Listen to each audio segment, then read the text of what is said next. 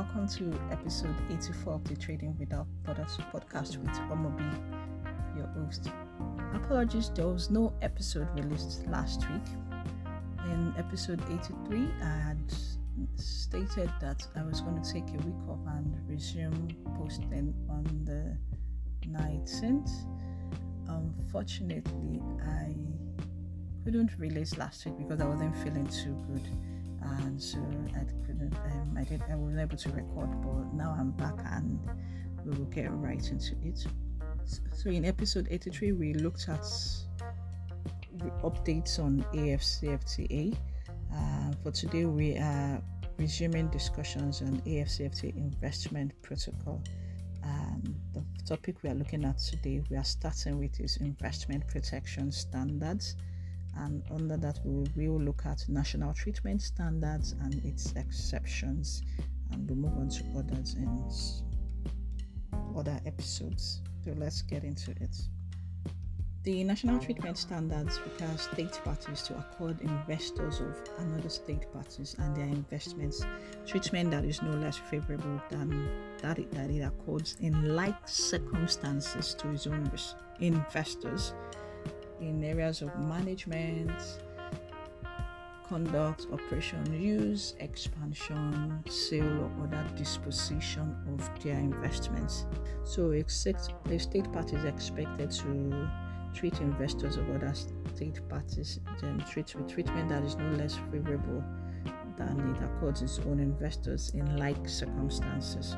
So the provision goes on then to state what in like circumstances is, how will that be assessed. So I will move into that now.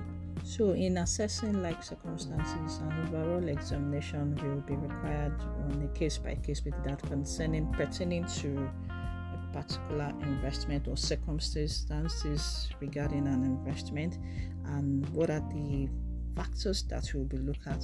It will consider factors such as the effects on third persons and the local community, the effects on local, regional, or national environment, the health of the populations, or on the global commons. It will look at the sector in which the investor is active. The aim of the measure in question will also be considered. Regulatory process generally applied in relation to a measure in question, and any other factor directly relating to the investment or investor in relating to the measure in question. So these are the factors that will be considered in assessing what in like circumstances mean to concerning an investment of another state party, national. And the protocol then also provides that in carrying out the examination, it shall not be limited or biased towards any of the factors.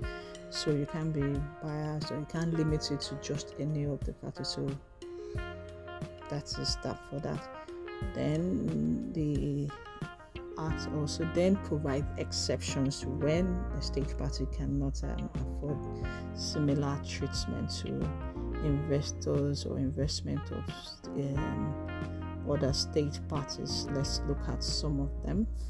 So number one, it says that measures that are taken by a state party which are designed and applied to protect or enhance legitimate public policy, not limited to public morals, public health, prevention of diseases and pests in animals or plants, climate action, essential security interest, safety and protection of the environment shall not be construed as a breach. That shall not be stated that the state party has accorded less favorable treatment to investor of another state party. So that is what. So if the state party states that the measures they have taken is to protect their own public morals, public health, prevention of the diseases, pests in animals, plants, climate action, then the state party is not in breach.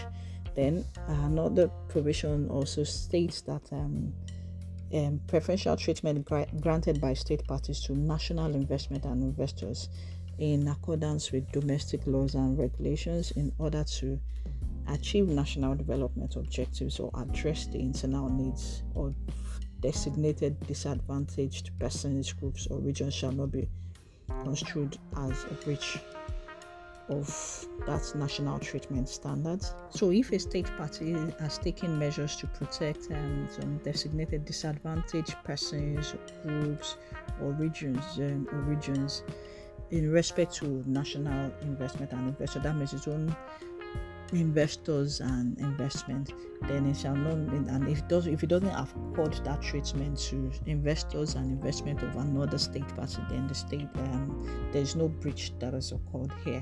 So the state party will be justified in this case.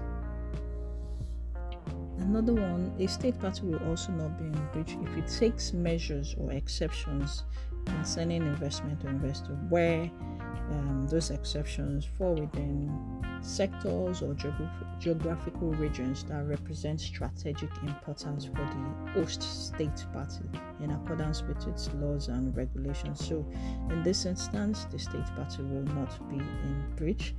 And finally, for greater certainty, discriminatory measures taken by a state party to comply with its obligation under other regional or international agreements shall not be construed as a breach of Article 12, that's a breach of national standards treatment.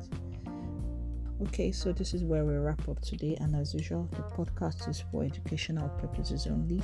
Please see a trade expert, or you can reach out to me on LinkedIn if you would like to discuss further on respect of any trade issues or intra-African trade issues or AFCFTA. And until next week, I say to you, bye-bye. Okay, before I run off, remember to share, remember to like, remember to subscribe to the Trading Without Borders podcast. Thank you.